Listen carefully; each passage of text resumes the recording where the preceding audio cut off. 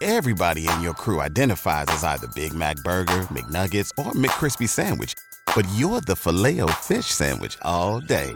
That crispy fish, that savory tartar sauce, that melty cheese, that pillowy bun. Yeah, you get it. Every time. And if you love the Filet-O-Fish, right now you can catch two of the classics you love for just $6. Limited time only. Price and participation may vary. Cannot be combined with any other offer. Single item at regular price. Ba-da-ba-ba-ba. It's time for Illini Pella Saturday Sports Talk on News Talk 1400 WDWS Champaign-Urbana, where we talk all things Illini along with other area national sports. Join the program by calling 217-356-9397 or send a text to the Castle Heating and Cooling text line 217-351-5357. You can also email us at talk@wdws.com. Now, here are your hosts, Lauren Tate and Steve Kelly. Good morning, everybody. Welcome to Illini Pella Saturday Sports Talk with you until 11 o'clock today. 356-9397 is the phone number. Lauren Tate is in the house as we are getting set to hear the Big Ten football schedule, which is scheduled to be released here in the next few minutes. Mr. Tate, it'll be interesting to see how things go here. Yeah, I want to see if we're going to start with Ohio State or we're going to have maybe go back into the our own Western Division games early. I don't know. It would be pretty easy to take that previous schedule and just drop Indiana and play Illinois against Ohio State and Rutgers, and then they'd be 4-4 in terms of home and road, and that would be an easy way to work that out unless they're going to make some massive change in it. It's going to be what will end up a 9-game schedule for everybody, 8 games, and then a +1, as they call it, where the divisions at the end of the 8 games you'll play your corresponding team in the other division, 1 against 1, 2 against 2, the way that things wrapped up. So it'll be kind of a Big Ten Super Bowl weekend with the big game, of course, being the 1 against the 1. And of course, the 1 against the 1 will be played in Indianapolis in a nice warm dome. I don't know where the other 6 games are going to be played. Well, we'll keep an eye on that. We've got Justin Spring standing by in just a couple of minutes. We'll talk about gymnastics with him. Also on the guest list coming up today, Illinois offensive coordinator Rod Smith will join us at 9:30 to talk some Illinois football. They're back on the practice field. Coming up at 10, Glenn Mason, former Minnesota coach, former Illinois assistant coach on the football field. He's now with BTN, where he's a football analyst. He'll join us at 10. And then at 10:30, Jeremy, here's the first week of the Big Ten schedule. Illinois at Wisconsin. How about that? They did change it. They did. We'll keep an eye on this for you. Nebraska at Ohio State, Michigan at Minnesota, Penn State at Indiana, Iowa at Purdue, Illinois at Wisconsin, Rutgers at Michigan State, Maryland at Northwestern. So Illinois is on the road at Wisconsin in the first game of this coming football season. Playing the team that they upset with that fantastic rally and that great kick by McCourt last year. Keep in mind, Wisconsin's been kind of shut down here for the last 10 true. days, almost 2 weeks now. That's true. They're going to be a little bit behind. Yeah, they'll have time to catch up, but so that's the first week. We'll talk more about that as we move along. Baseball scores last night: the Cardinals took 2 from the Pirates, 6-5 and 7-2. The Cubs beat Minnesota 1-0. The Reds over the White Sox, the Sox clinching a day or two ago, clinching a spot in the playoffs. Cincinnati won 7-1. By the way, the Reds have won 6 straight games and are now 26-26 on the season, and just a percentage point or 2 ahead of the Cardinals for second place behind the Cubs. Well, we figured this out right before the show started, and what it comes down to right now is with the 1-2 teams in each division being in the playoffs, it stands right now. The Cardinals are seeking one of 2 positions, with 4 teams have a shot at those 2 positions. The Phillies, the Cardinals, the Brewers, and Giants are almost dead even, and 2 of those 4 will advance. It is moving up on 9:05. We'll get back to this football talk as we get time this morning. Certainly plenty of time for that conversation. But Illinois men's gymnastics coach Justin Spring is with us. He's on the line. Good morning, Justin. How are you? Morning. How you guys doing? We're doing good. Talking a lot of sports in these different times, the pandemic times, and let's get an update on what's going on with your program, as we've seen a couple of gymnastics programs in the Big Ten dropped in recent weeks. But give us an update on what you guys are doing right now. I'm actually standing up in the upper left corner, or up, I guess, northwest corner of Kenny Gym, trying to get out of the noise from my guys getting ready to practice here in about 20 minutes. It was a cold ride in today, man. So it's we're grinding through. I mean, our team is focused and dedicated as the world seemingly around them is just coming to just crashing down. You know, I think it's a tough time for them. You know, when I first started coaching, we had 24 teams, and now we have 15, and then we just had 3 drops. So we're going to have 12 left. So for me, and I think every athletic director has got to be asking the question, you know, how long do you continue to support when there's only so few programs left? And that's what keeps me up at night, to be completely honest. And I hate where, you know, Olympic sports are at in the NCAA model. They've just been constantly, I mean, over the last 30 years, been getting crushed.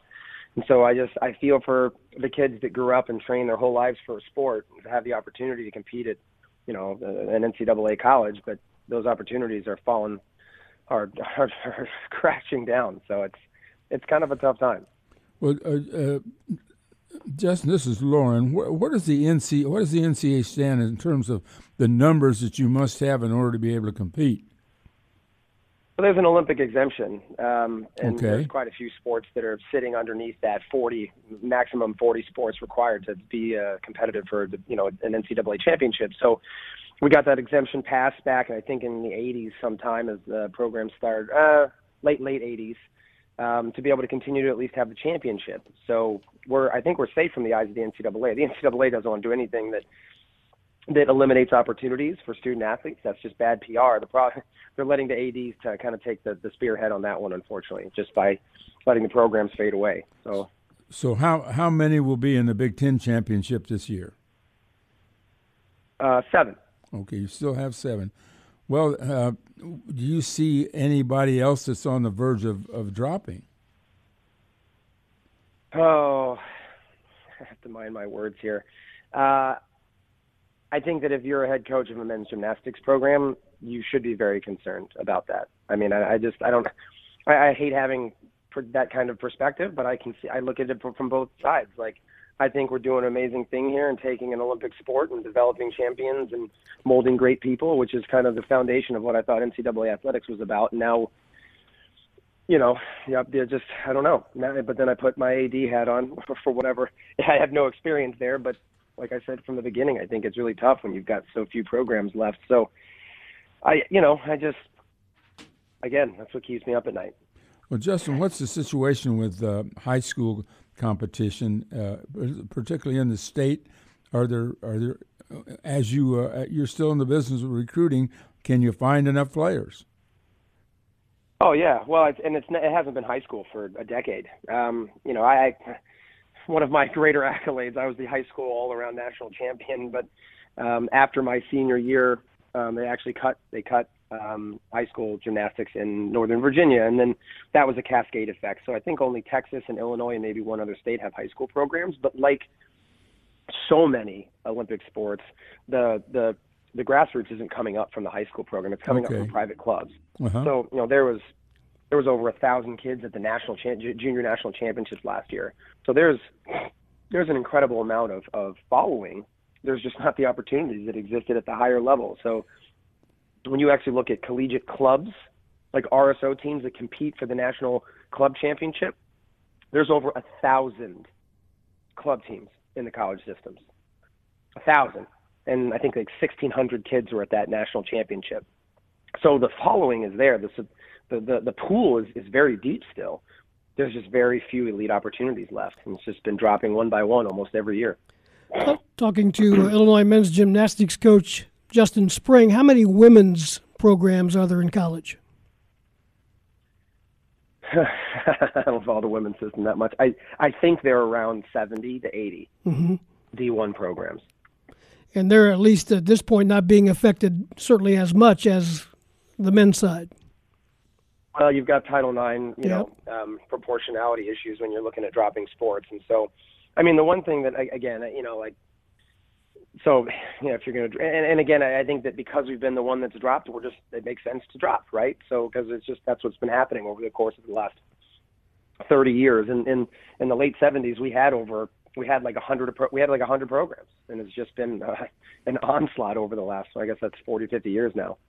So we're cumbersome. The problem is the shared facility issues. We can't just roll a mat out like wrestling can and huff and call it a day. We have a very dedicated sports-specific training facility, and I think the issue, you could solve that by engaging the community and making it a really successful, thriving business, and bring in community members and have it be a training center for the community. That's what that's where the model is profitable.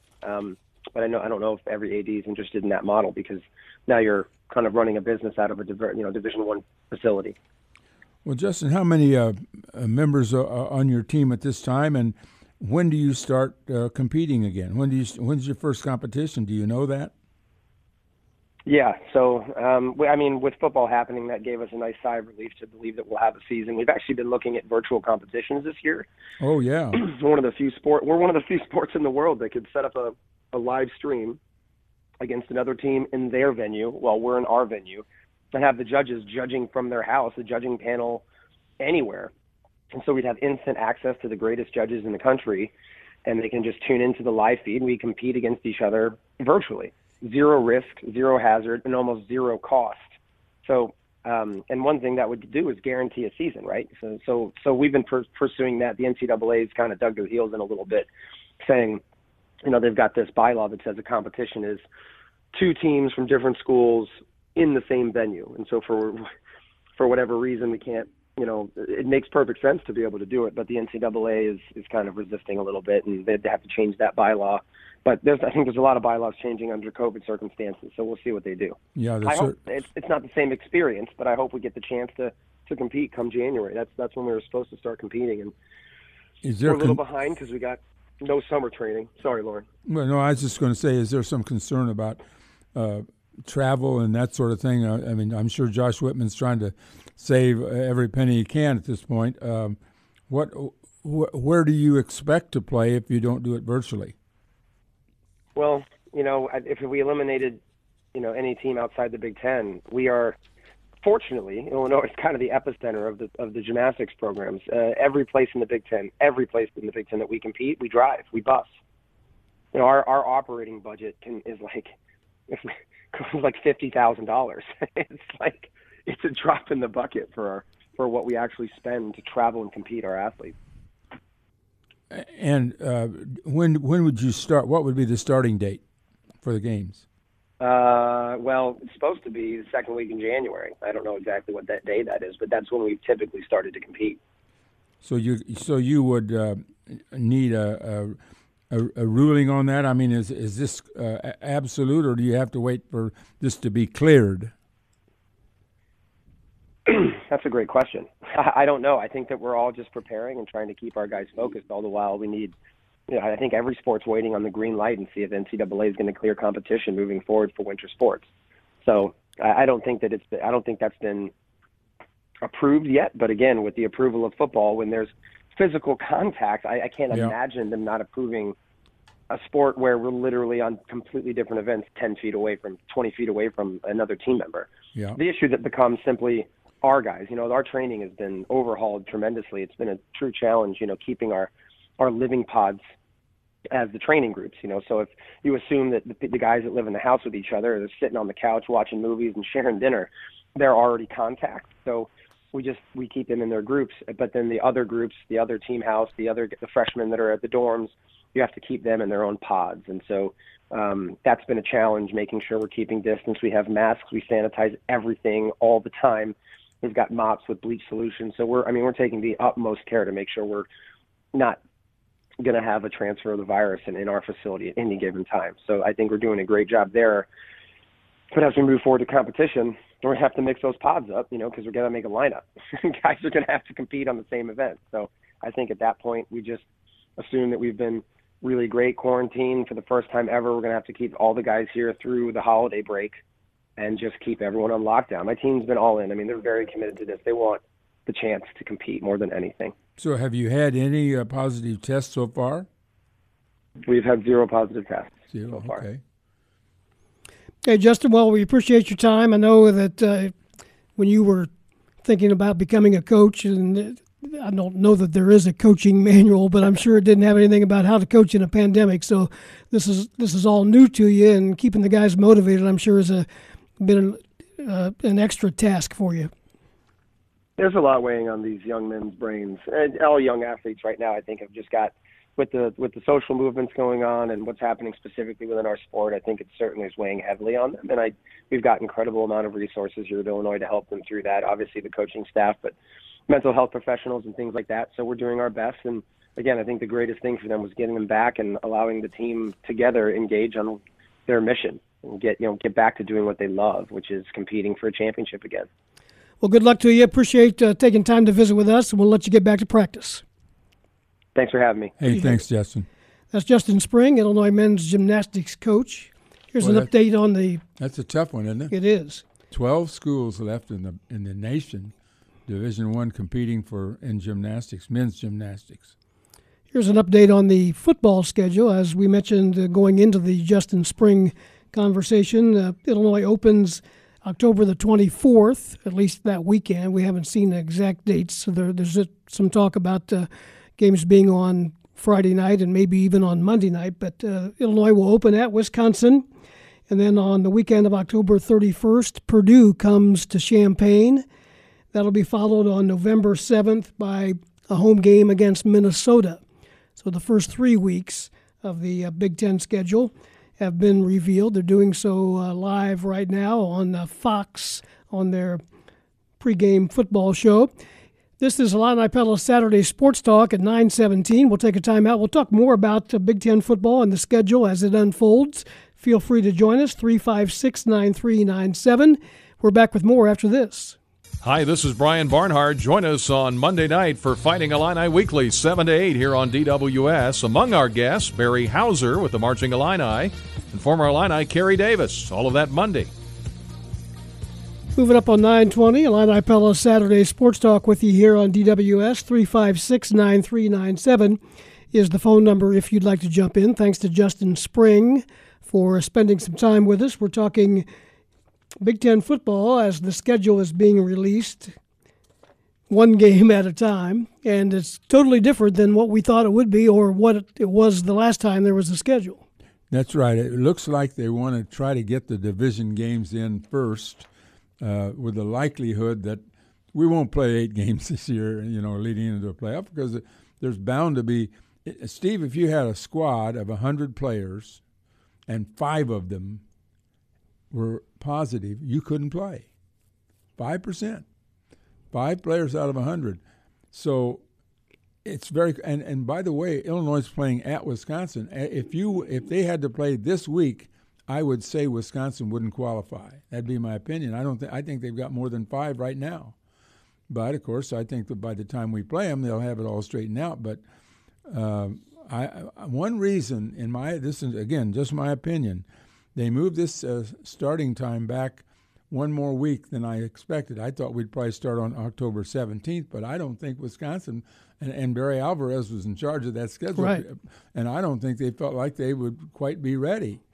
And they'll be ready on the 24th, but they're going to be behind most other schools. Nevertheless, they've got a very strong team, and they will probably be a favorite in the Western Division. So right now we know that Illinois will go to Wisconsin, play back-to-back home games against Purdue and Minnesota.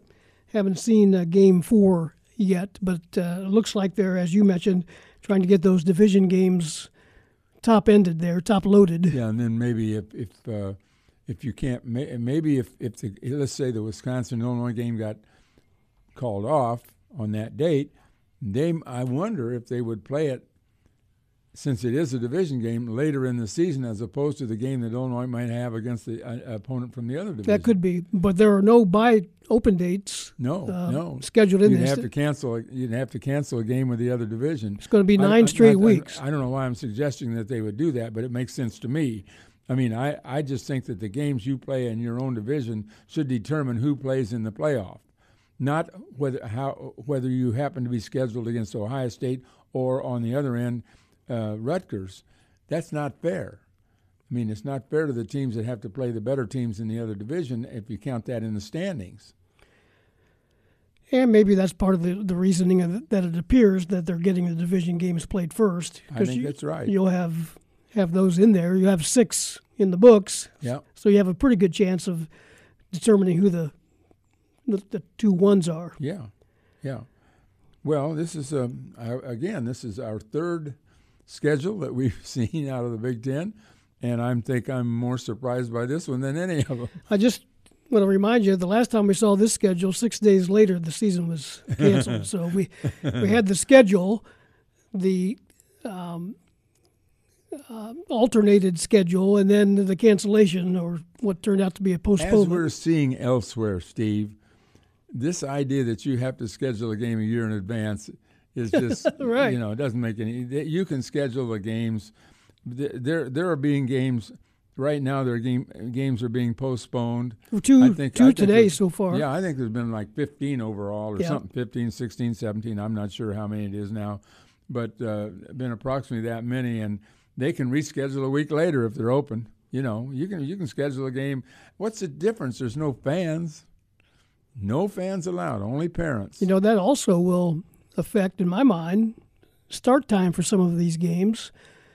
Obviously, they'll be working with TV, but you don't have to worry about doesn't matter when they start, getting the fans in and out, whether it's rush hour time. You can start a game at 4 o'clock easily. Yeah, 4 or 5 o'clock. And then play another game at 8 o'clock. Exactly. Let's go to the phones.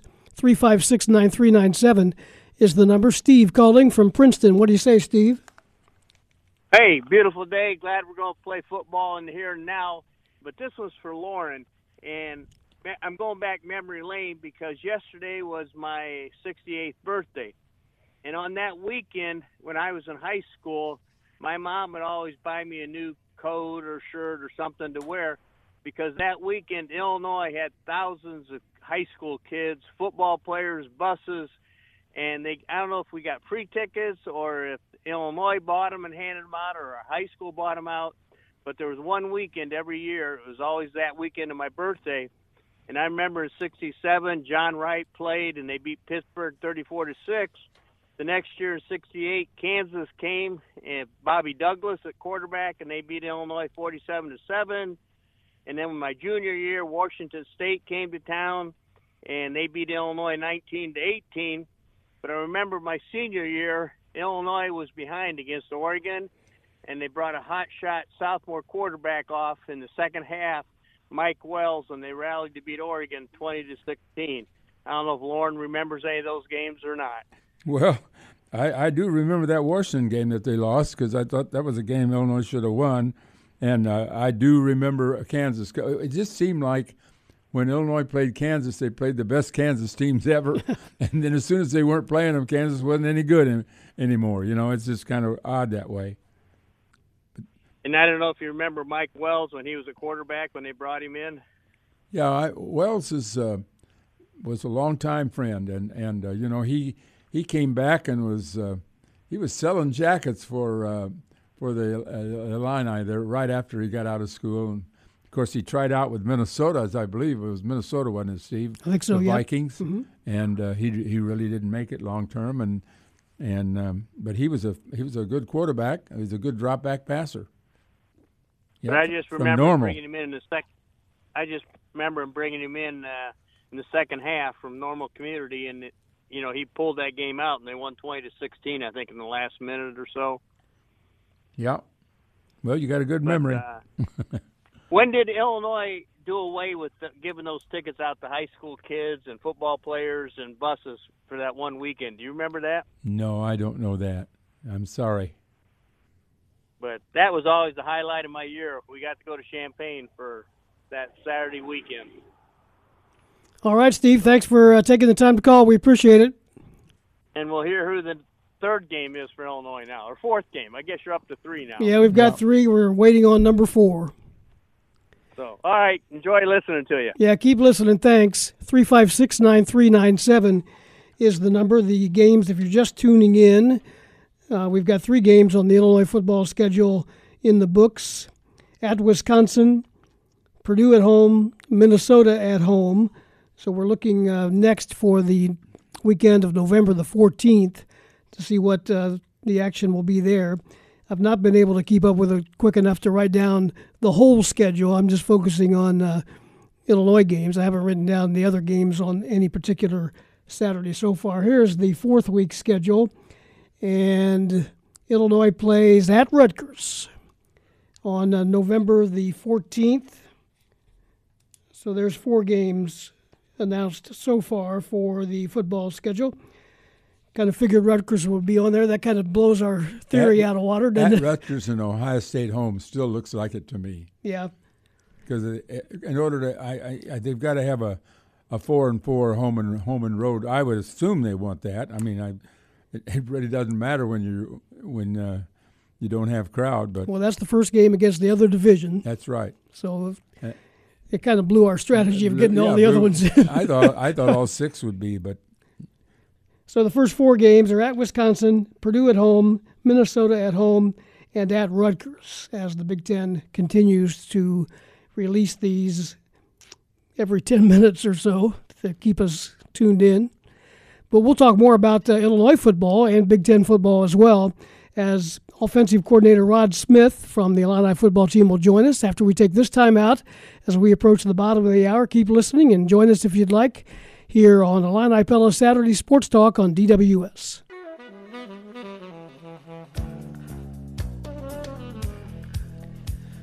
(9:32) Illini Pella Saturday Sports Talk with Lauren Tate. I'm Steve Kelly. We're with you until 11 o'clock.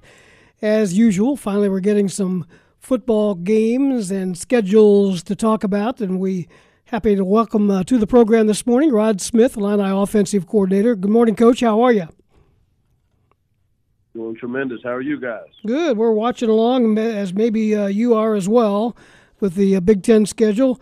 At least, I don't know, maybe you know the whole thing, but we know 4 games so far. At Wisconsin to start, Purdue and Minnesota at home, and then at Rutgers. Let's get your thoughts on, first of all, getting back to practice with a date in mind and now an opponent in mind.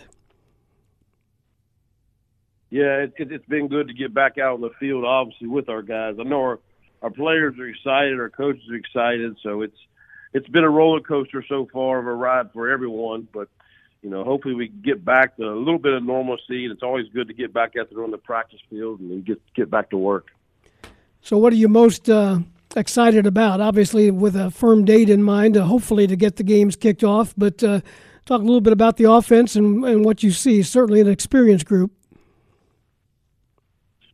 Yeah, obviously with the schedule just now coming out, at least for the first, we're learning just as you guys do as well. Okay. We see it on Twitter, so we haven't told anything. We kind of pick it up as you guys. So, but our guys are going to be, I know, excited. It don't really matter who we play. It's a great conference. It's a great schedule. So it's going to be a battle every week in, week out. So it really don't matter. We got to come in and be ready to play every time. So, but our kids have been playing. Been practicing extremely hard and working out, getting ready, preparing. I'm excited offensively because we returned some guys, some key guys, and in very key positions too. So, you know, hopefully we can continue to build on what we was able to create last year and continue to keep building on that. You know, the quarterback's back and Brandon Peters. 4 of our 5 offensive linemen are back. You know, we get the return of Mike Epstein back, who's healthy, and he's played a lot of ball. And then, obviously, the wide receivers, you got Josh Imatorbhebhe and Casey Washington, Donnie Navarro, guys like that who's played a lot of football. Daniel Barker, the emergence of Luke Ford now, he's eligible. And, of course, we got some other guys that, you know, Daniel Imatorbhebhe that's just transferred in from USC at tight end. So, have a lot more people, I think, that can fit into the puzzle, per se, moving forward. So we're excited about the opportunities. Have you been able, Rod, to run plays, against air with 11 players, or are you limited in terms of the number of players you could have on the field at the same time in your practices up to now? Yeah, you're not allowed to do any contact stuff. So, we've been basically doing a lot of individual, we have been able to do some 7-on-7 Skelly against the defense and stuff like that, and do some 1-on-1s or some half side. So we've been doing more of that. We've tried to stay out of the contact part because that's what they asked us not to do. Just kind of keep working a lot of fundamentals, a lot of pass scale, a lot of things like that, which is good. It's beneficial because it allows our kids to go out and compete, and also to work on the timing, work on everything that you need to incorporate once we are able to fully go live and padded practices. Visiting with offensive coordinator Rod Smith, the fifth game is Illinois at Nebraska on November the 21st. Coach, you mentioned Luke Ford. You had a chance to see him last year when his petition was turned down to play immediately as he transferred to the Illini. Tell me what you see in him and what he brings to the table for this offense. Well, it's going to be exciting to see. This will be Luke's actually first time of working with us offensively. He had to do a lot of scout team type stuff last year's look squad for the defense, so he ran a lot of the opposing team's offense. He didn't do a lot of our offensive structure, but at the same time, he has been in meetings, he has been doing the workouts, he's been doing the individuals. So now it's good to kind of get a chance to see what he can do and how he fits in, what his role will be. He's a big, long guy, strong, and he's probably more of a inline tight end type kid that we really don't have. A lot of other guys are kind of they can play that role, but they're probably better off as a flex type guy. So he kind of gives you more presence inside because he's a bigger, stronger body, but at the same time his ball skills are very good. He's got as soft as hands as anybody on the team, I think. But at the same time, it'll still be a learning curve. We'll just have to wait and see how when we strap the pads on, how he is. But we're excited about his potential. Let's talk about the right guard spot real quick. Jarosati is evidently not going to be able to play this season, or not until next fall.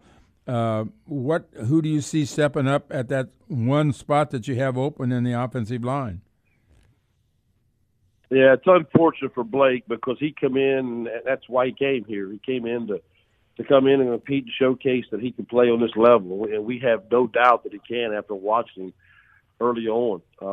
But the timing of things with the canceling the season, and we all thought, based upon the evidence at the time, that we're not going to play.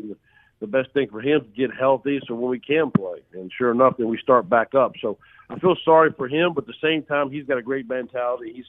He's sticking around, and hopefully, if he can get healthy enough, maybe he can catch some at the end. Who knows? We'll see. But but in the meantime, guys like Vertus Brown, Jordan Slaughter, those are two of the mainstays that I can think of that need to be able to step up and fill in at one of those spots. Obviously a kid like Brevin Jones, who's more of a tackle, but at the same time, you just got to always look at all options available and see where it goes from there. But, it's time for Vertus and Jordan, one of those guys, in my opinion, to step up and be ready to answer the call. This will be an impossible question, but do you know anything about the eligibility status of players who play in this particular shortened season and next year? Do you think there's any possibility your seniors could come back, or would they have to just limit themselves to 4 games? No, that'll be up to the NCAA.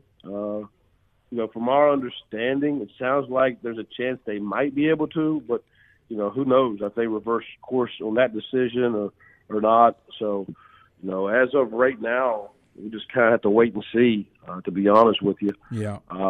They'll let us know in the meantime. But, for me to sit here and tell you uncertain, I don't work for the NCAA, so I can't tell you. But from my understanding, it seems like there's a chance that could have the opportunity to come back if they choose, and if we choose as well. But, at the same time, that could change course just like the season changed. Who knows?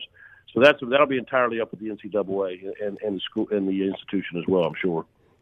Talking to Rod Smith on November the 28th, Ohio State comes to Champaign So, Lauren, you kind of predicted that that was going to happen. So there's 6 games of the upcoming Illinois football schedule. Yeah, it's the same schedule that they announced before in a different order without Indiana. Right. That's the only difference in the schedule. Rutgers and Ohio State remain the 2 out-of-division teams. I want to ask Rod about the running game. I thought it was 2 years ago it was very strong and kind of faded a little bit last year. Your thoughts on that and what you're doing to try to bolster that this year? Yeah, you're right, Lord.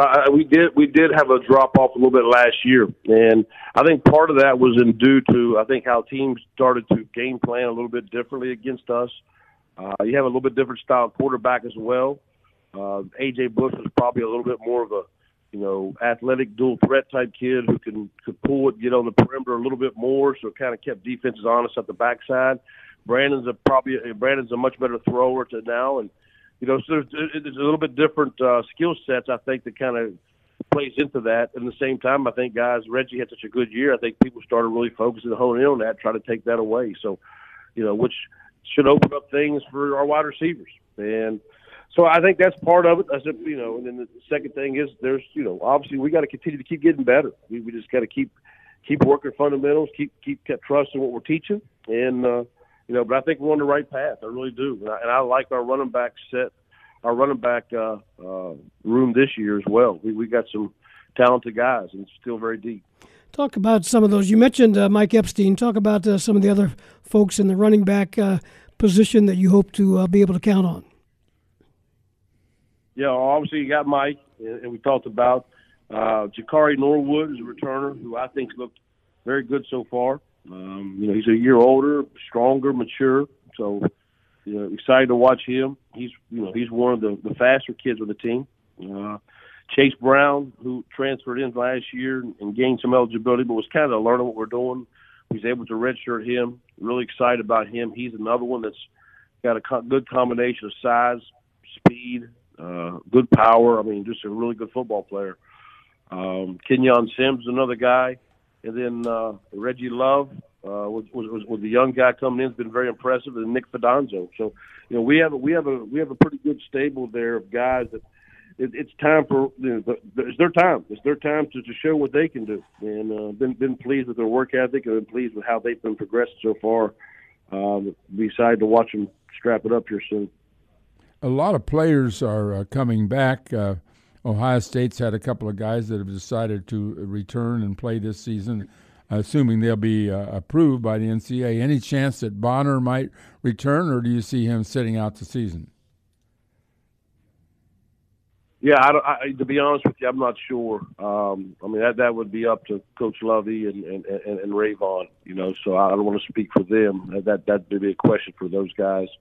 And I haven't talked to Ray Vaughn since he's opted out, so hopefully he's doing well and staying safe. But I really couldn't answer that question for you, Lord. Okay.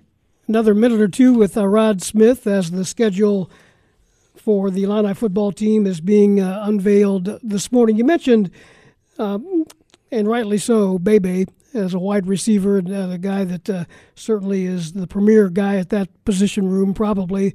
But I count 17 wide receivers on the roster. Some other guys that you hope will step up. You also mentioned Casey Washington as well. You got some depth there, it would appear. Well, you know what? With the received eligibility of some of the transfers, our wide receiver rooms received a boost. Some of the guys we wasn't sure if we would receive eligibility or not. You just don't know how the NCAA rules of those things. And whenever they ruled them eligible, it was a boost for us. So.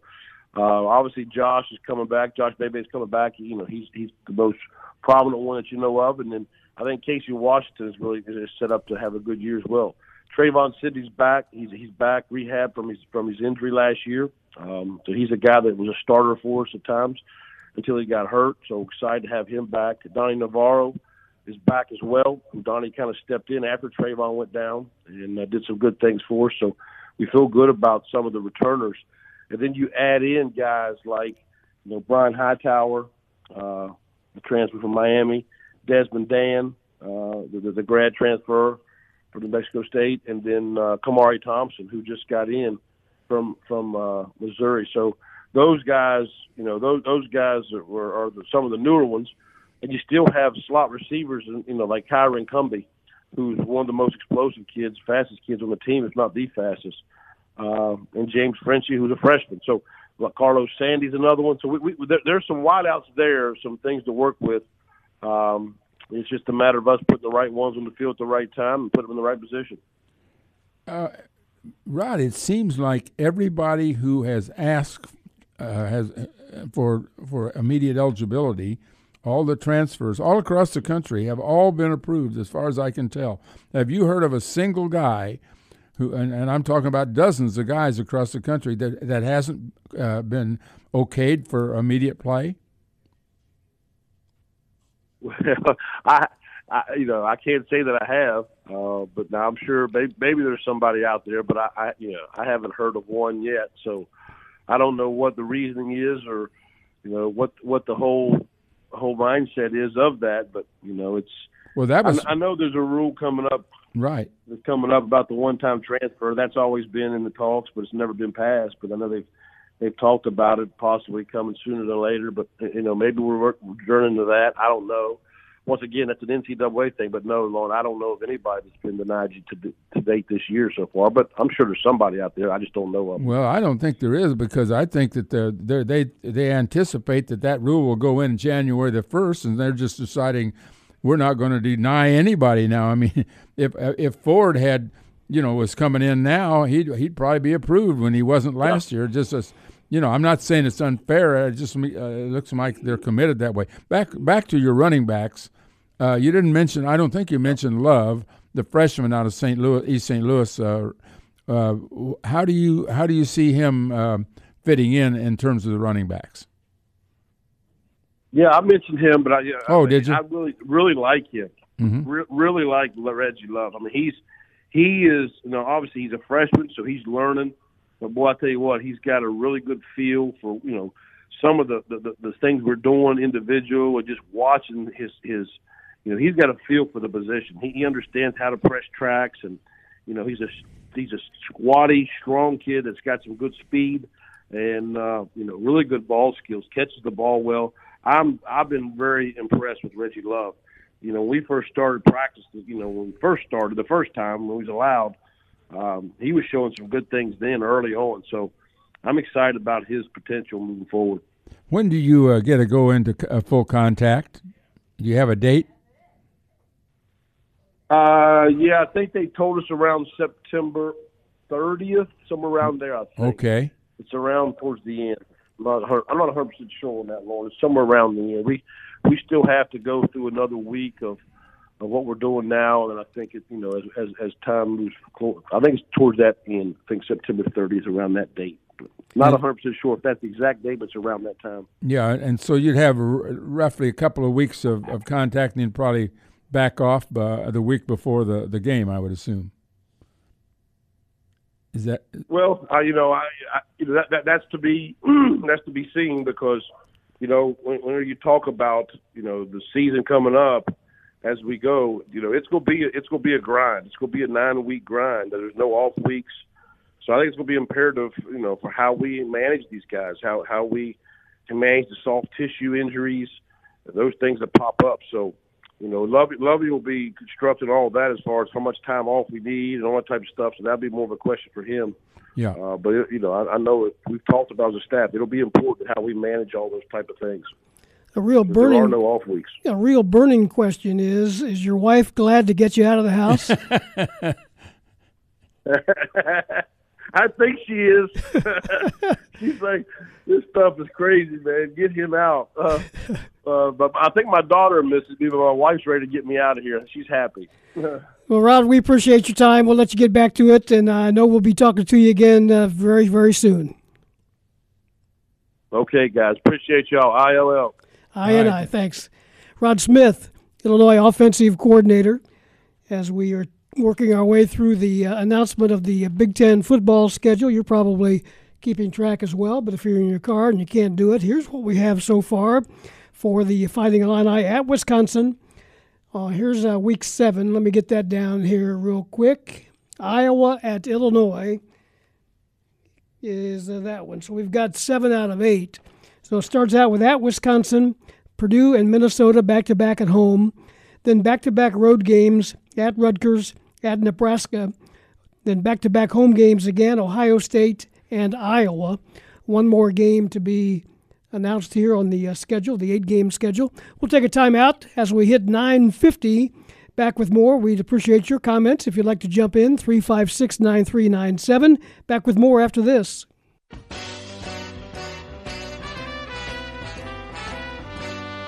(9:52) Illini Pella Saturday Sports Talk. A chilly 52 degrees in central Illinois. Did you notice the change in the last couple of days, Steve? There's even a wind chill up there of 48. We're going to start watching the wind chill already. Yeah, I've noticed the change. Noticed the change on the golf course yesterday. Yeah. I went to lunch yesterday at Billy Baruth's with some fellas, and guys were grabbing jackets. It was blowing through there. Of course, we're sitting out in the street. Right. A little windy on the golf course yesterday, but that's okay. The fall's a good time to play golf. Of course, we know even though it hasn't been officially announced, we know the last game for Illinois is at Northwestern. Yeah. So the schedule is, or soon will be, officially complete. The home games: Purdue, Minnesota, Ohio State, and Iowa. And the road games, of course, Wisconsin. We've mentioned that, and at Rutgers, it's a no fun trip. At Nebraska is about as far as you can go the other direction.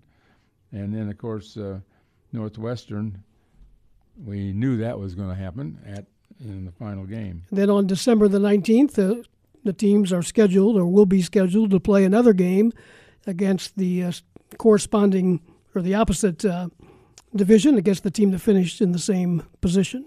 Since Illinois is playing the same two schools from the other division, I'm assuming that everybody else in the Western Division will play the same schools that they were scheduled against previously in the Eastern Division, those same two schools. Now, we were scheduled against 3, and we did drop Indiana. Right. And we had to drop Indiana in the way it was set up because in order to keep it 4-4, 4 home, 4 road. So that would also mean that, even though I haven't looked at the other schedules, but I would guess that would also mean that Ohio State plays Michigan on that last week, but I haven't looked to see if that's been. Here it is right now. Michigan at Ohio State, yes, in that last week. And as we said, Illinois at Northwestern. So it's coming together, and hopefully the schedule will stick for a while, more than 6 days that the last schedule stuck around before they had to shut things down. But gets you a little bit excited. The change of the weather also gets you a little excited for football. It's feeling like football weather. Well, the way I look at it, if you're going to play Wisconsin, and you're going to have to play them up there, it's better to play them the first game than any other time, particularly in their condition and their status right now with all they've got a shutdown up there. I mean, they're just they'll just be coming out of that thing. Then the Purdue game at Illinois, this is a team that they match up pretty equally, I think. Now, there's some talk about players coming back, and Rondale Moore might come back. I'm not saying he is coming back, but I'm saying that they're looking at it, just as Ohio State is welcoming Wyatt Davis, the offensive lineman, and Shaun Wade, the cornerback. And I don't think they've been approved yet, but they will be, in my opinion. They ought to jump on that and get that done if they hadn't hired an agent, and maybe even if they had. Oh yeah, they'll. I think that the NCAA is just going to throw all the rules, out and just let them play. That's my guess. I wonder if there's a stipulation or a distinction between hiring an agent and actually receiving money. Well, there's a distinction for sure. If you receive money, you shouldn't be allowed to play. Exactly, but hiring an agent, and if you're going to suggest to me that somebody hired an agent and there's no money exchanged, I'll say, I doubt that, Steve. Right. But I also would say that if you didn't admit it and there's no record of it, you couldn't prove it. Kind of an underwhelming weekend of college football games that are scheduled. There are a bunch of games scheduled, but only one that involves a couple of top 25 teams against each other, and that's number 17 Miami at number 18 Louisville. And so there are 10 games involving top 25 teams, but that's the only game that has two going against each other. Some other notes, as we talked mostly this morning on the Big Ten football schedule. We'll have more on that coming up, but some basketball scheduling news this week. November 25th will be the start date. You could get probably in the neighborhood of 25, 26, maybe 27 games in addition, not in addition, but adding on to the 20 conference games that the Big Ten is going to play. And there's a lot of bubble talk, Lauren, about events going on at different places, including Indianapolis. They're making a play to get one. Yeah, and I think there's going to be some things going on in Florida for sure. And I'm just wondering what that ACC challenge is going to look like, because I keep hearing that Illinois is involved in that in Florida, but I'm not. It hadn't been announced, so I'm not sure it's going through. The one that is being talked about at the Indianapolis Convention Center is a multi-team event where it would cost the schools $90,000 to participate. That includes the hotels and travel and meals and a number of tickets for the staff and such, but it's a total bubble experience, and that could be pretty good, pretty interesting concept to think about.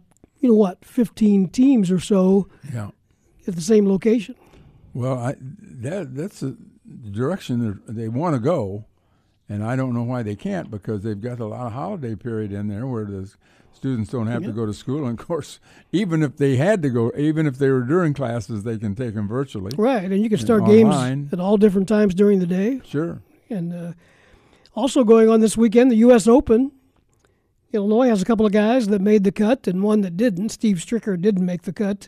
He was 9 over par. The cut was at 6, I believe. Thomas Pieters, though, is even par going into today's action. He was 4 under the first day and 4 over the second day. Well, they kind of teased him the first day. The conditions and where they placed the pins and everything else the first day had a lot of guys under par. Patrick Reed is still under par at -4 going into round 3. Bryson DeChambeau is a shot back, but Thomas Pieters is even, and Thomas Dietrich, another Belgium former Illini, is 3 over, tied for 22nd. So it could be a pretty good finish. And Stricker had some pretty good company and guys that didn't make the cut, like Tiger Woods and Phil Mickelson. Tiger shot 77 yesterday. They said that was one of his highest scores ever in a major tournament. Ricky Fowler didn't make it. A lot of guys didn't make it. Jason Day. But if you're a golf fan, Ricky Fowler didn't make it, and he's ceased to be he's a contender. He's changed his swing a little bit. He's messed with his swing that may be affecting him. But I always thought that he was going to break through because he's such a good putter. I know. I thought so too. And he won his first tournament ever against Illinois as a collegiate. And I always remember him all the way back. That was in Chicago, but he was under par the first day, and I thought, well, he's off and running. Maybe he'll make it. And the next thing I know, he just couldn't hold it. One other basketball note: Jordan Nesbitt from St. Louis came up with his final 3. Illinois is on that. Illinois is recruiting him hard. It's Illinois, St. Louis, and Memphis. He plans to make his college decision October 1st on his birthday. He's going to go to Illinois. You think? Is that your prediction? Well, it's not a prediction. It's information I have. I mean, you can call it a prediction. Okay. Here's the thing. St. Louis was the leader for a while. I know, and they may still be. Yeah. Because they're doing some things down there that Illinois can't match. But if things go the way let's put it this way, he's leaning to Illinois right now, but St. Louis will come in strong. And it's scary what they might do from our standpoint. You can't deal with it. They've got a bunch of people down there that are just determined to make St. Louis a stronger basketball program, and I don't know how you deal with that. It is 10 o'clock, WDWS, Champaign-Urbana. Hour number 1 of Illini Pella Saturday Sports Talk is in the books. We'll take a break. Be back with some more Big Ten football talk and more in hour number 2. Stay with us. It's the second hour of Illini Pella Saturday Sports Talk. Join the program by calling 217-356-9397 or send a text to the Castle Heating and Cooling text line, 217-351-5357. Here again are your hosts, Lauren Tate and Steve Kelly. Hey, welcome back to the show, everybody. With Lauren Tate, I am Steve Kelly, and we're here until 11. 1 hour is in the books. The Big Ten football schedule has been revealed. We've talked about that as it pertains to the Fighting Illini. Going to talk more Big Ten football as analyst, Big BTN analyst Glenn Mason, former Minnesota coach, former Illini assistant coach, is on the line with us. Good morning, Glenn. How are you? You know, I'm doing great. I should be getting ready to watch Big Ten football, but it's not being played yet, so what's better than that? Talking to Lauren Tate on the radio. You're going to, you know, they'll arrest you for fabricating, Glenn. Did you know that? I am absolutely dead serious, Lauren. Oh, yeah. Well, okay. Well, what do you think of this? By the way, have you been able to analyze Minnesota's schedule? You know, a little bit. I was looking at it real quickly. I'm down at my grandson's flag football practice, to be honest with you. But okay. I was trying to look at it, and I saw, you know, you try to look at the ones that look where it's not balanced one way or the other, either too easy or too tough. And, you know, and I looked at, Minnesota's, they don't play Ohio State. They don't play Penn State as crossover games. So, you got to think they're in pretty good stead there. And the one that jumped out at me, Lauren, if I think I'm correct, I think Purdue probably got the best of the draw. I don't think they play Ohio State, Michigan, or Penn State. So that's pretty good. Well, that's the unfair thing. I mean, I've said and keep repeating, they should count the division. The division standings should count only for the games you play within your division, because I think Iowa's got a tougher schedule, for instance, in Minnesota, and it's just not fair. It's not balanced, and nobody seems to be willing to do anything about it. Minnesota certainly got a great chance. And by the way, Illinois plays Minnesota pretty early, third game at Illinois. That'll be a big game here. Illinois's got home games against Purdue, Minnesota, Iowa, and Iowa and Ohio State. Illinois catches Ohio State and Rutgers, so it's kind of balanced for Illinois. They play one really good one and one of the weak teams in that division. Yeah, I think the other team, I think Northwestern got a bad draw. I think they got an awful tough schedule there also. Yeah, well, it sounds like the league just hasn't figured out that you got to be fair in trying to determine the champion of each division, and it's just not. But we'll worry about that later, I guess. You know, Lauren, you used the word fair. You know, I remember when players on my team or even my own children used to say, "Well, that's not fair." I said, "You know what fair is? That's where you buy a pig in August. That's what fair is." At the fair, huh? Well, what do you see in terms of this Minnesota team? I'll talk about Illinois a little later, but you're following them closely up there, and you're former coach there. How good are they going to be this year? They seem to be reluctant at one point about even playing, based on the things they said. But I know that was just part of the publicity.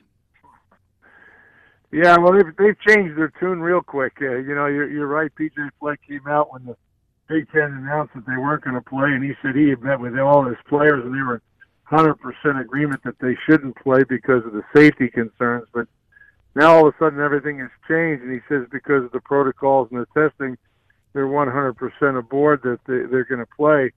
You know, you look at Minnesota, Lauren, last year they really had a great year. They got off to a shaky start. Very fortunate to win those early games against easy opponents, and then they got on the roll, and they were awful good, and they finished up with a great win in their bowl game against Auburn.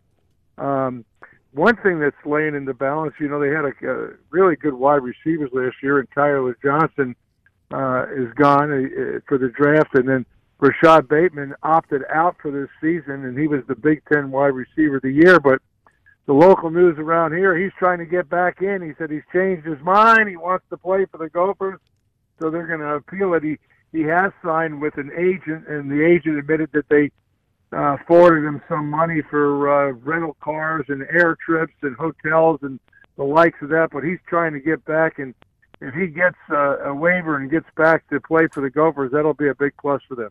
Will he have to return the money? That's what they're saying. I don't know how you kids that age, if you forward them that money, it's gone. So I don't know how you pay it back, but that's what they're saying. Talking to Glenn Mason, an analyst for Big Ten Network. Your thoughts on Illinois, the job that Lovie Smith has done through 3 years. This was going to be a key year for him with his most experienced team. There were 3 non-conference games originally on the schedule that most people felt that the Illini would win, and trying to get to back-to-back bowl games. But with everything that's gone and happened so far, your thoughts now on Illinois going into the 2020 season? Well, I think any coach will say you get to a certain place in what you're trying to do. You're trying to put your program in order, trying to put your philosophy in order, but sooner or later you got to, show the results on the field, and the results on the field have to add up, to wins. A lot of times you're getting better, your team's getting better, your program's getting better, but the record stays the same. Sometimes it even goes south. But I think I would agree with you. This is a critical year for the Illini, for, Lovie Smith, everything involved there. Every time I went in there to do a game, it was quite evident to me that, Lovie had a plan.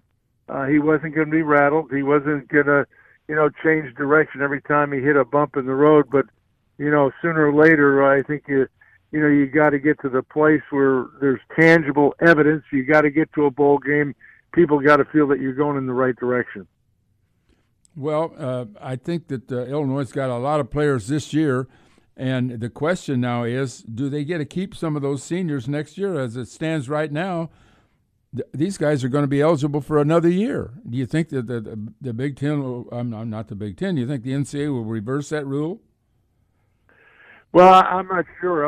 I gave up a long time ago on trying to figure out what the NCAA is going to do. You're right. They said that this wouldn't count as a year of eligibility, no matter how many games were played in part. So,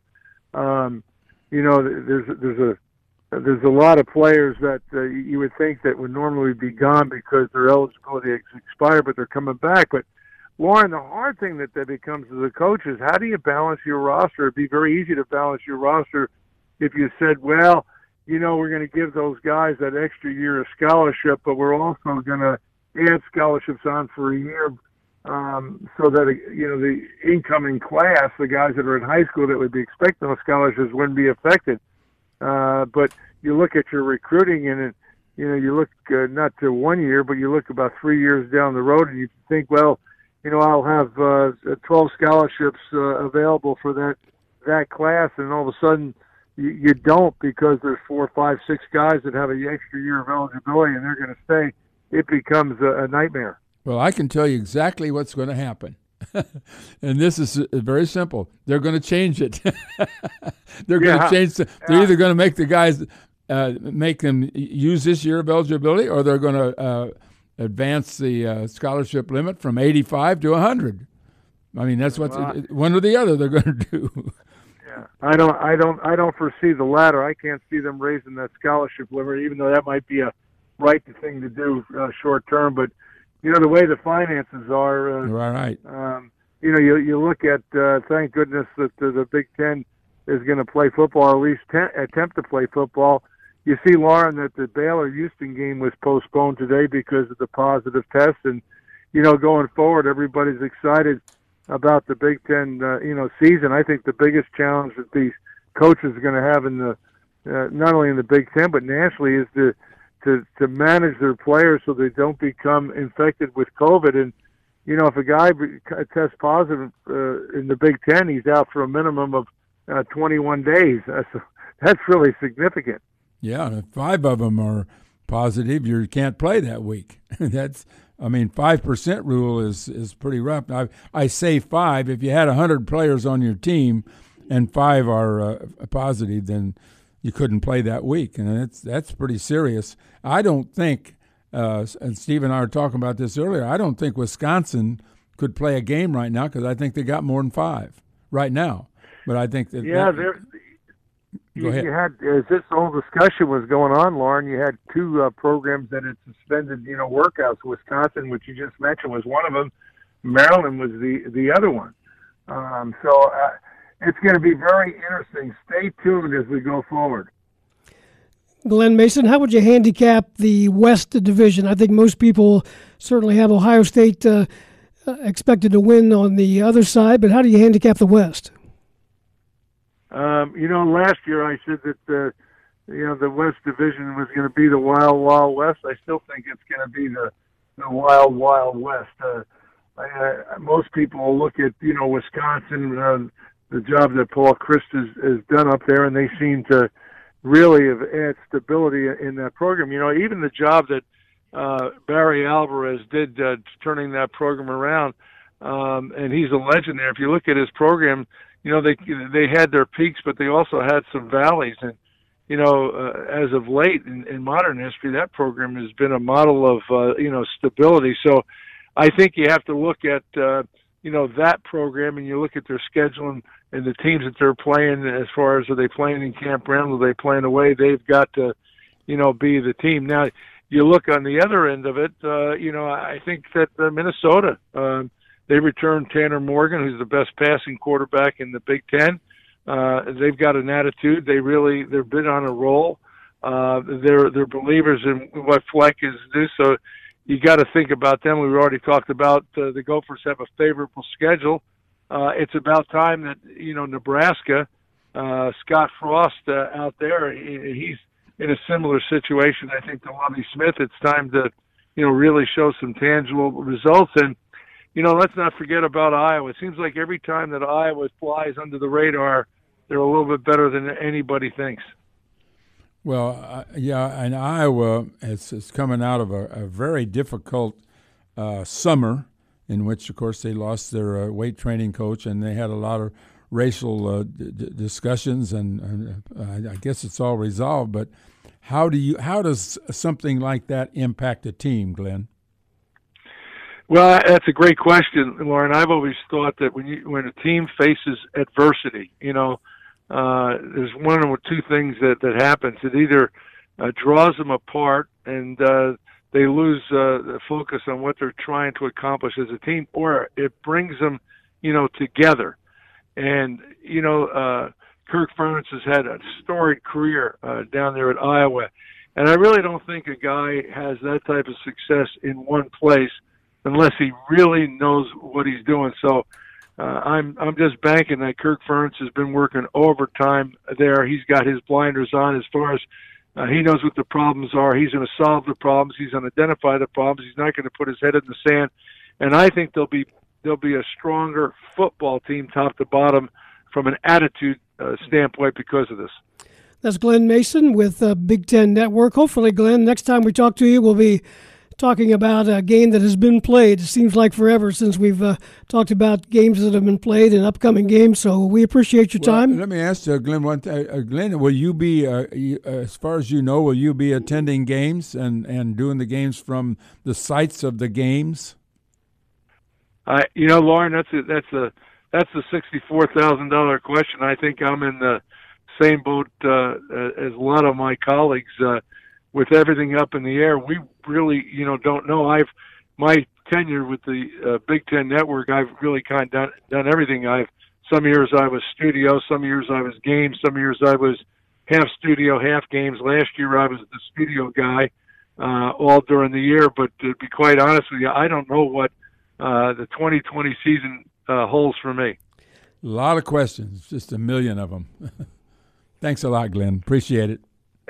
Anytime. You guys are the best. Thank you. Glenn Mason with the Big Ten Network, 10:17. Make it 10:18 on the Illini Pella Saturday Sports Talk. We'll take a break and be back with more after this. Stay with us.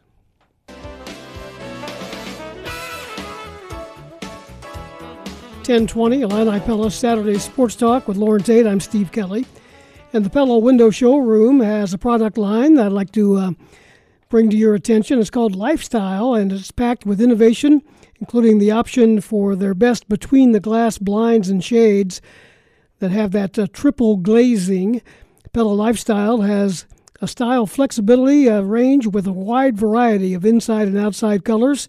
There are also performance options to improve energy efficiency and reduce noises from the outside. You can see the Lifestyle line at the Pella Window Showroom, located at 1001 North Country Fair Drive in Champaign. window and door specialists there can help you find the right Pella products for your home and your budget. They've been around a long time, going on 50 years in Central Illinois. So stop by and see the Pella Lifestyle at the Pella Window Showroom. Their hours are Monday through Friday, 8 to 5, Saturday by appointment, or check them out online at pellaofchampaign.com. If you stop in there during the week, say hi to Mike Mary and his team at the Pella Window Store. Thanks to Glenn Mason for spending some time with us talking Big Ten football. If you're just rolling out of the sack on this Saturday morning, the Big Ten football schedule has been announced. Illinois opens at Wisconsin. Then we'll play back-to-back home games against Purdue and Minnesota, followed by back-to-back road games at Rutgers and Nebraska, followed by 2 more back-to-back home games, Ohio State and Iowa. And the 8th game will be at Northwestern. The 9th game will be what is called Big Ten Championship Week. That will be the teams squaring off against the same place team in the other division. So a busy time. Lauren is going over the Big Ten composite schedule here. We had a chance to take a look at that. What are you seeing so far? Well, it's pretty well divided. I mean, it's fairly well balanced. Iowa's going to play Penn State and Maryland. Wisconsin's going to play Michigan and Maryland. And Purdue's going to play Maryland and Rutgers. So I'd say Purdue's got a real chance, except I don't think Purdue is as good as Wisconsin and Iowa. I don't think they are. I think it's a game that Illinois won last year in the rain over there, and I think Illinois would be favored, although you got to almost wait and see who's going to be playing for Purdue and all these teams. We've got so many guys that are asking to come back. I mean, Minnesota's going to be a different team, if they get Bateman back, right? I mean, he's maybe the best receiver in the league, if not the country. Yeah, Wisconsin is the first team on the Illini schedule, and that's a road game. One thing, this year's going to be different because there are not going to be fans, so you don't have to worry about that fourth quarter jump around thing they do there at Camp Randall Stadium. So home field advantage won't play much of a factor anywhere, Lauren. No, home field isn't going to matter. Although there's just going to be something about playing at Camp Randall, sure, in Wisconsin that. We've never played up there without fans, so I shouldn't even say, but it's a tough place to win. I know that. And Illinois has never played as late as December 12th in Evanston, Illinois. That could be, you could have all kinds of different weather conditions there. Yeah, most of which would be cold. I wonder if there'll be any attempts at that time of year to move, since it doesn't matter where you play anyway, to move that indoors someplace. I mean, would they play 2 games in Indianapolis, for example? Would they play a game the previous night? What's the difference? You could play a Friday night game in the Dome. You could move the game to the Dome in St. Louis. You've got several domes around the country that they could use, and I don't know if they're going to consider that because it's costly.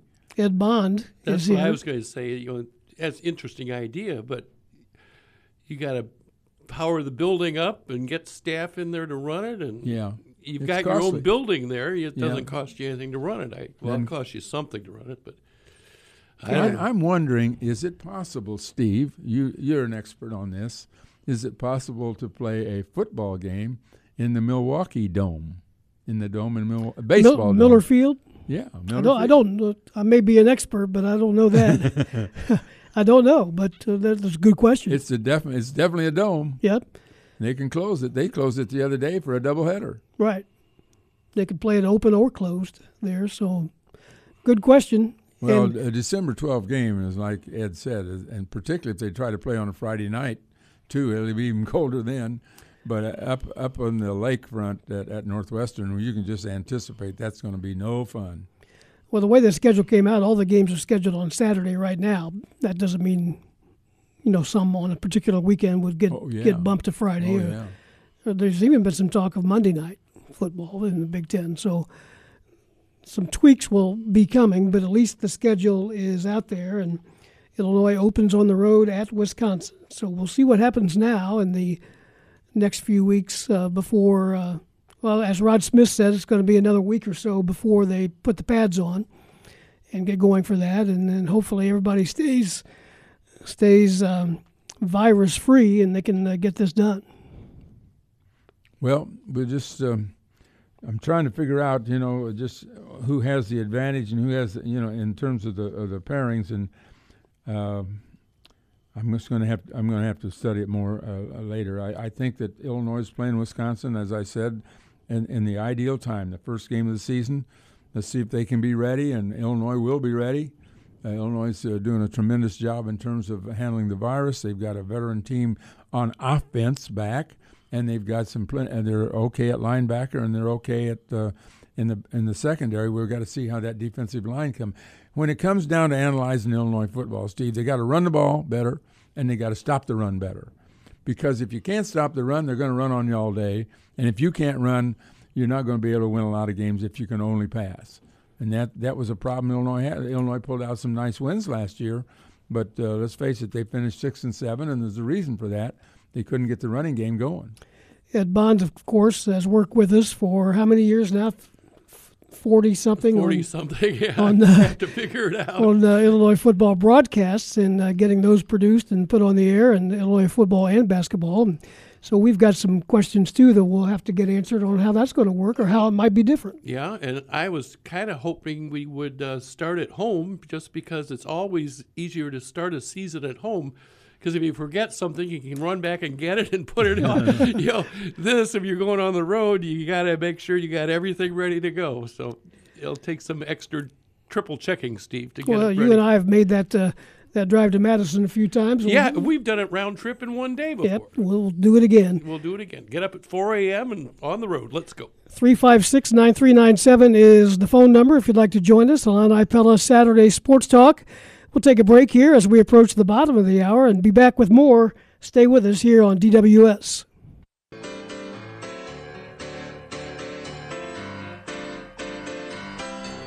Welcome back to the show. Illini Pella Saturday Sports Talk heading towards 11 o'clock with Lauren Tate, Steve Kelly with you, 356-9397. Welcome Jeremy Warner to the program. When I talked to Jeremy earlier in the week, we were going to talk about his Chicago White Sox, and we will do that, Jeremy. But some breaking news. We didn't realize the football schedule was going to be released this morning, but we've been following that along the way as you have. First of all, good morning. Thanks for joining us. Well, thank you, guys. I know my baseball team's relevant again when you call me to talk White Sox. So it's a big day for me. Let's talk a little bit about the football schedule first. If folks haven't seen it, Illinois opens on the road at Wisconsin. It's kind of the same schedule, really, with the exception of Indiana not being on it, just reshuffled a bit. But your overall thoughts after thinking about that for a few minutes? Yeah, to be honest with you guys, I'm never the biggest schedule guy, like going down the schedule and breaking this all down, because I think the Big Ten West is going to be a lot of toss-up games this year. But I think that's a good thing for Illinois. I think it says that they've taken strides forward. But the way I look at it, I think it's basically just a neutral draw, and that's an improvement from what we saw the last schedule we saw when Ohio State and Penn State were kind of your bookends. You get Rutgers on the road again. That stays on the schedule. That should be a win. Ohio State comes here. That probably is a loss. Wisconsin's a tough start to the season, but I like the middle part of Purdue and Minnesota at home, Rutgers and Nebraska on the road. And then it's a tough end of the schedule with Iowa and Northwestern. But I think that's basically a neutral draw for Illinois. And I think it all comes down to they should beat Rutgers. They should lose to Ohio State. Can you go 3-3 in the Big Ten West? And I think that should be the expectation at this point in Lovie Smith's program. And I think this is the most talented roster we've seen in 10 years at Illinois. Now it's just about, can they execute? Can they keep ahead of Nebraska, which they were last year? Can they keep ahead of Purdue like they were last year? I think that should be the expectation going into the year. Well, I don't think that the vindictiveness played any part in this scheduling, okay? But Nebraska made the biggest outcry when the schedule was canceled. Now they're going to start out with Ohio State, Wisconsin, Northwestern, and Penn State. That's a pretty good start. I'd say I'd say Frost is in a little bit of trouble there. What do you think? Yeah, you saying that the Big Ten did that on purpose? Huh? I didn't say that, did I? Hard not to, based on how outspoken they were. And hey, Nebraska thinks they're a great program still, right? Yeah. Even though they've won one fewer game than Illinois the last 2 years, by the way. Well, here's your chance to be great. But yeah, that they could be 0-4. They could be 1-3. But on the other end of it, Ohio State, I think they got favors from their conference, right? Because that's why we're starting on October 24th is to get Ohio State in a college football playoff. That's really the only reason. And they get a nice schedule with Nebraska and Illinois is the crossover. So, yeah, I think they did Nebraska no favors, but they did Ohio State some favors. And, again, this is just talk, but I thought that they might start on October 17th, but I don't think Alvarez thought Wisconsin would be ready. So we're playing Wisconsin a week later on the 23rd or 24th. We don't know if it'll be a Friday or a Saturday, but at Wisconsin. But isn't that the perfect time to play Wisconsin? If you want to look at, if you want to be optimist, I mean, you beat this team last year. You start the schedule with two teams you did beat last year. But I think we all know if Wisconsin is ready to play, they're the Big Ten West favorite. They win more games than they lose every year. But yes, I mean, that's a program that's dealing with stuff right now. And I think we all have to look at the 2020 season as, all right, this is what we got on paper. We'll see how many games we can get in. We just saw Baylor-Houston get canceled for this weekend. I think they'll get most of these games in, but still, it's all very tentative, right? I think that's how we all got to look at it. But it is exciting to get football on the schedule. Talking to Jeremy Werner, he covers Illini football and basketball and recruiting very well for the Illini Inquirer, 247 Sports. In his other life, he's a Chicago White Sox baseball fan, and he's kind of walking around with his chest stuck out here lately as the Sox have gotten back to the playoffs. While us Cardinal fans cower. Yeah. The Sox are back to the playoffs. First time in, 12 years. They're 33-18 on the season. They lost a game last night after they had clinched, but you got to be feeling pretty good about the Sox. Yeah, and don't expect me to cry for you Cardinals fans because the last time, as you said, was 2008. I was a junior in college.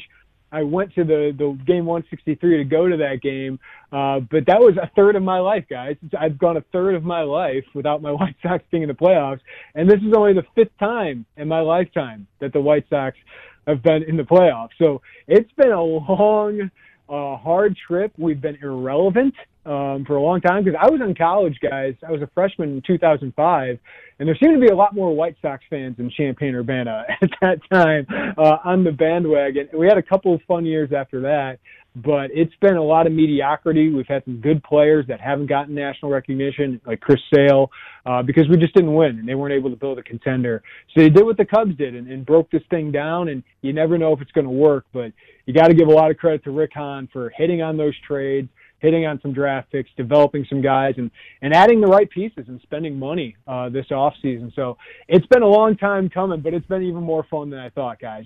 I think being a White Sox fan, you don't take for granted what this year has meant. And just to get this year and for them to even exceed expectations that we had, it's just been a blast watching the White Sox. It's just been a blast, guys, to actually want to tune into White Sox baseball every day. It's been a long time since I've watched as many games as I have because they're relevant, they're fun, and it feels like you're going to be this way for a long time. What would you, looking at the personnel, both pitching and hitting, just how did they piece this together? Well, the biggest thing that Rick Hahn did was he sold and traded his key pieces at the right time. So he didn't wait till Chris Sale got hurt or didn't prolong, taking the chance that, the White Sox could make the playoffs the next year. No, he sold them for the number one prospect in baseball, Yoan Moncada, and one of the top pitching prospects in Michael Kopech. And while that obviously worked out for the Red Sox, the White Sox, Moncada is a great player. Kopech hasn't made an impact yet, but he's still got a high ceiling. The Jose Quintana trade has obviously worked out for the White Sox because they have one of the most fearsome hitters in baseball, Eloy Jimenez, one of the best sluggers in baseball. And Dylan Cease, while he's not hit his ceiling yet, is a part of their rotation. And then one of the biggest trades, guys, was Adam Eaton. Well, he won a World Series and was a good part of that last year with the Nationals. The White Sox got an ace out of that, Lucas Giolito, And Dane Dunning has been phenomenal since he came up and has pitched 5 games. The White Sox have won all 5, and they got Ronaldo Lopez there. So that lifted the rebuild guys to where it was faster than the Cubs. And then, of course, they've developed guys like Tim Anderson, Jose Abreu's been great. And then they went out this offseason and spent money and spent it on things that matter, which is catching, and get a top 3 catcher in Yasmani Grandal. And you add a guy like Dallas Keuchel, who isn't quite what John Lester was when the Cubs signed him, but similar impact in that he's an innings eater, he's a professional, he's played for a winner, he's got that playoff experience. So it's just they've kind of made – there's been mistakes along the way, guys, but they've had a high hit rate when it comes to trades and it comes to the free agent signings so far. Every baseball fan is optimistic as the season gets started. I know you were as well, but did this rebuild, and you kind of touched on this, but did this rebuild with the Sox, has it gotten to this point a little quicker than you anticipated? Yeah, this year feels like, now it's not as long, right? We're not getting as big of a sample size, but it feels like 2015 of the Cubs, right? I think every Cubs fan went into that season saying, okay, we're going to be relevant in September, right? That was my hope coming into this year is let's just be relevant in September. Let's have some fun games where we're fighting for a playoff bid. I didn't see us running away with a playoff, right? I didn't see us clinching the playoffs, and I think Cubs fans are that way in 2015. And I think those are some of the most fun years. There's no expectation yet of being one of the best teams in baseball, so you enjoy it. And then the next year you come back with huge expectations. So we'll see how the White Sox deal with that and how they deal with the playoffs this year. But it's just been, they're ahead of schedule, I think. Now, it's different because what would they have won over 162? Would they have fallen off here and just kind of 188? Would they have won consistently and been a 90-plus, 100-win team? Not quite sure, but they are ahead of schedule based on what we thought. Now they still got some holes. Their pitching isn't quite where it needs to be yet, but this lineup's definitely one of the best in baseball. As you line up your pitching for the playoffs, 1-2, who are they? Well, assuming Keuchel is healthy, it's Giolito Keuchel, which I feel he's lovely. Incredible about. He's lovely to watch, isn't he? He reminds me of Hendricks, only from the other side. Are you talking about Keuchel or Giolito? Well, Keuchel. I mean, he doesn't throw hard, but he just gets people out. Yeah, no, he's kind of professor. Like, I agree with you, Warren, and it's nice to have a guy with that kind of playoff experience. And then Giolito's a hell of a story, guys, because 2 years ago, Giolito had the worst ERA of starters in baseball, and now he's one of the top 12 starting pitchers in baseball. So the Sox rolled with him. They let him make mistakes, and I know James McCann has been big influence on him as a catcher, but it's been phenomenal to see. But after that, that's where you get to Dylan Cease, who's been very inconsistent, doesn't have great control, and probably at this point, guys, Dane Dunning, who's a rookie, who's playing at this level, and I don't even know who our 5th guy would be at this point, to be honest with you, because we've had some key injuries to guys like Carlos Rodon, and Michael Kopech is opted out this year. So that no days off in the playoffs this year is definitely going to impact the White Sox. And that's what gives me pause about what they'll do in the postseason, just because as great as the lineup is, as good as your 1-2 starters are, there's still huge questions about your pitching depth. Lauren and I often text each other during a Cardinal game where we know each other is watching the Cardinal game. And I texted him the other night when the Cardinals were sinking like the Titanic in a game. And he said, "Don't bother me." He said, "I'm a White Sox fan." Did I say that? Yeah, something like that. I guess I did, yeah. But it's fun to watch it. We need all the fans we can get. Join the bandwagon. That's right. We're not one of those fan bases who's too good for that. No, they're fun, right? They're just so much fun to watch. I mean, Luis Robert, we haven't mentioned him yet.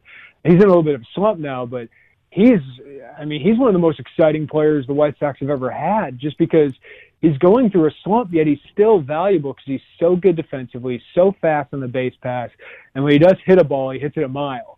And then they're just young. They love the game. I think you can see the fun they're having in the game. And then a guy, Jose Abreu, who I didn't even love that contract in the offseason, guys. He's having an MVP season, and he seems so rejuvenated after playing on such bad teams for so long, that to see him having this year and having the fun that he's having, it's great because he deserves it. He's been one of the better hitters in baseball for the last decade that no one talks about because he's been on the White Sox. Who's going to challenge him for MVP? I think if you talk to a lot of White Sox fans, some of them might say Tim Anderson deserves it more than Jose Abreu, because Tim Anderson has been the catalyst of it all. He's probably going to win his second batting title in a row, which has been an amazing rise for him, because he misses the ball so much. He swings and misses so much, but he does make a lot more contact the last couple of years. He's got a lot of pop. He's great on the base pass, and he's been pretty good defensively as well. But I think it's Mike Trout. It's just because of Trout's team, is it so bad that people vote for the guy who's on the most interesting team in the league, or is it they're just tired of voting for Mike Trout? Like, Trout should have 3 more MVPs, but people just get sick of voting for him, just kind of like LeBron in the NBA. Another couple of minutes with Jeremy Werner. Let's go back to college. When the football games start, basketball practice will have begun, and we've got a start date for that of November 25th. It's going to be an exciting couple of months when those sports cross over. Yeah, 4 games of football in basketball season. Right. Yeah, I think we're all going to be maybe complaining about it then, but I won't be, because we've been struggling for content for so long and just hoping for things to come back. But, yeah, November's always a busy time, but going to be especially busy. But, I mean, Warren, you'd be better at this than me. I mean, for Illinois, it's going to be the most, as long as football doesn't drop the ball too much early on, this November is going to be, in December, going to be the most, I guess, anticipated fall/winners that we've seen for Illini Athletics in a long time, with a top 10 preseason team that legitimately has a chance to win the Big Ten. And I think a football team that can, maybe for the first time in a decade, have a 500 Big Ten record. I mean, it's got to be exciting for Illini fans that they're at least going to try to make this a reality, that it seems like we're actually going to get these seasons, because Josh Whitman and Lovie Smith and Brad Underwood have been building this for so long. It would have been a shame, understandably during the pandemic, but it would have been a shame to not be able to see those things even in shortened seasons. Yeah, I think that the basketball team, the first thing I think about is how good Iowa is, how good Michigan State will definitely be, how good Wisconsin. I mean, this is going to be a tight race. I mean, Illinois might be a co-favorite. I'll go that far, but I wouldn't call them a favorite. I think that there's too many good teams in there, and I think the Big Ten's going to have what I would call a banner year for them. Although they might not have anybody ranked in the top 2 or 3 in the country, but they're going to have a bunch of teams. They're just like last year. They're going to have a bunch of teams in the top 25. Don't you think? Yeah, I mean, Warren, does it remind you of the late '80s, the '80s when the Big Ten was loaded? And the one thing I'll say about Iowa, I love Iowa. I mean, who's not going to love having the best player in the country coming back, and the offense they have is one of the best in the country. Illinois was better than them last year, right? And Iowa doesn't play a lot of defense. So I think Iowa, Illinois, Michigan State, Wisconsin, those are probably your co-favorites. That's your top 4. But that's what makes the Big Ten so much fun, is you get down to Rutgers, you get down to Maryland, like those teams are still going to be pretty good, and Michigan can be really good. And I know people are looking over Michigan State right now, but they could win the Big Ten again. They're talented enough to do that. Outside of Northwestern Nebraska, I think every team can beat you. And as a fan, I enjoy that. I would rather see my team go through that leading into an NCAA tournament. Jeremy, good to catch up with you. Hopefully we'll bump into you in person here in the next month or so. Thanks. Yeah, catch up in the playoffs, guys. I can't believe I'm saying that. Go White Sox. See you. Thank you very much. Jeremy Werner, 247sports.com is where you can find his work in covering the Fighting Illini. 10:47, we'll take a break and be back with more Illini Pella Saturday Sports Talk. We'll keep the phone line open, 356-9397. Back after this.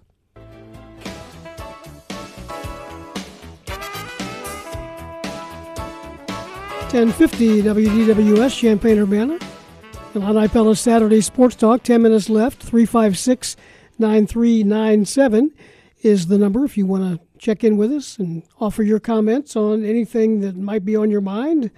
The Big Ten football schedule announced this morning. If you haven't heard that already, let us know. We'll pass it on to you. But some other things going on. Play is underway at the U.S. Open out in New York at the Wingfoot. The Wingfoot Club. The leaders won't go until early to mid-afternoon, but Patrick Reed and Bryson DeChambeau will be paired together. That'll be interesting. Yeah, and, this is a course that can be handled if two things. One, if there's not too much wind. Two, if you can hit the ball in the fairway. If you hit the ball in the fairway, you got a chance to play these holes, Steve. If you hit it out of the fairway, your chances of parring the hole go down sharply. Yeah, and if you miss the green, you don't have to miss the green by much. Yeah, if you can't find the ball. I don't like it when the green is right connected to rough. Where you can't see your shoe tops. Well, I mean, if you just barely miss the green, you ought to have a nice chip shot. But some of those cases, you miss the green by a couple of yards and you're deep in the hole. Some other golf-related mentions. Golf is making a comeback. Yeah, it is. 20% up in the country. Is that what you hear? Mm-hmm. And it's good. And matter of fact, if you're out and about today, you want to stop by Savoy National, the orange and blue courses down at Savoy. There's some good college players in town playing the orange. Yeah. Saw some of them practicing there yesterday, including some Illinois guys. They're playing those back tees. They're playing the tips. Oh, man. It might be fun just to go down and see how those guys play. Yeah. And it's a different game. You bet. You bet. The way they hit the ball. They hit it so far. It's a different sound when they hit the ball. But that's going on today and tomorrow on the orange course. Hey, we got a caller that asked, has there been any talk about bowl games? And the answer is we don't know any more than we did before. There will probably be bowl games. I mean, I don't know why there wouldn't if they can set up the stadiums, and make them safe. And what would you have to be bowl eligible, or is there a bowl eligible? Maybe the bowls just pick who they want. There won't be as many for sure, and you can still have the game on TV, which is worth something to everybody, but no fans surely. I would think there'd be no fans, but this would be, late December or in the first of the year, and I don't know. I haven't heard much on bowls. Have you? I mean, I haven't heard no. Other than some of the smaller bowls definitely will be closed down. I hadn't thought about bowls one bit. I just wanted to see if there's going to be a season. Yeah. Leading up to maybe some bowl games. We'll keep an eye on that. One other golf note. Earlier this week, you may have seen that the U of I got a $5 million donation. Sure did. That is earmarked for what was formerly known as Stone Creek, now the Adkins Golf Club at the University of Illinois. So that's some nice out-of-the-gate operating money as they get that course ready. They hope to open it next spring. Well, I heard that they had, quote, run out of money. That's not going to happen in golf. They're when I say run out of money, I mean run out of money to do the work at Stone Creek that Mike Small thinks needs to be done in terms of lengthening the holes and narrowing the fairways and improving the greens. It takes a lot of money to do that. Let's be clear. Stone Creek was never a goat ranch. No. It's a great layout. They're just going to make it better. Yeah. Going to make it tougher. Going to make some changes there. Real quick, Marty, we're running out of time, but you're on the air with us. Go ahead. Marty in North Carolina, South Carolina, Morning, wherever you are. Steve. Well, I'm around somewhere, Steve. Interesting that the Cardinals are going down to the wire on this playoff thing, and it's a good thing that Cincinnati and the Brewers play before the Brewers come to St. Louis, and Cincinnati's also got the White Sox in Cleveland. But it's looking like St. Louis might have to play that doubleheader up in Detroit the day after the season ends if it means a playoff spot. Right. And that will really screw up pitching going into the playoff because there's not going to be extra days. That's right. So, but their pitching that is already me. screwed up.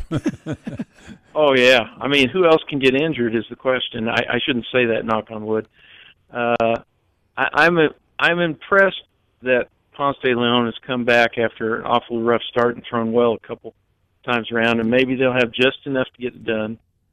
And Reyes is almost looking like himself too, but gosh, I don't know how they're going to have enough pitching for this many games. Well, Flaherty's not looking like himself yet. No.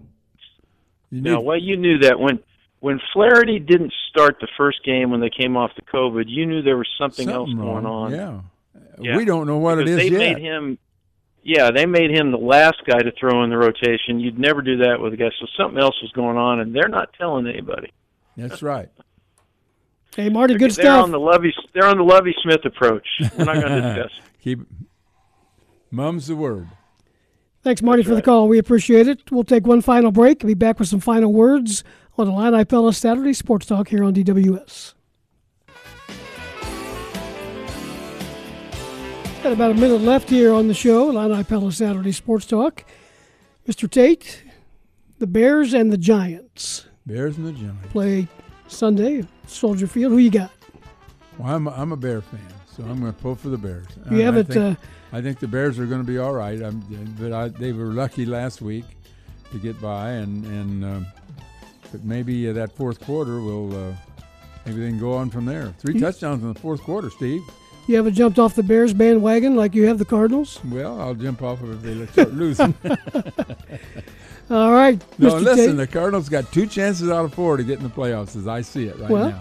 They're tied with 3 other teams. I mean, pretty much deadlocked. And they just I've said all along, you got to get over 500. Yep. If you can't get over 500, you shouldn't be in a bowl game, right? You shouldn't be in the playoffs. That's going to take care of the show. Thanks to Justin Spring, Rod Smith, Glenn Mason, Jeremy Warner, and the folks that called. We'll talk to you again next week on WDWS Champaign-Urbana. Steve Kelly for everybody here. Have a good weekend, everybody.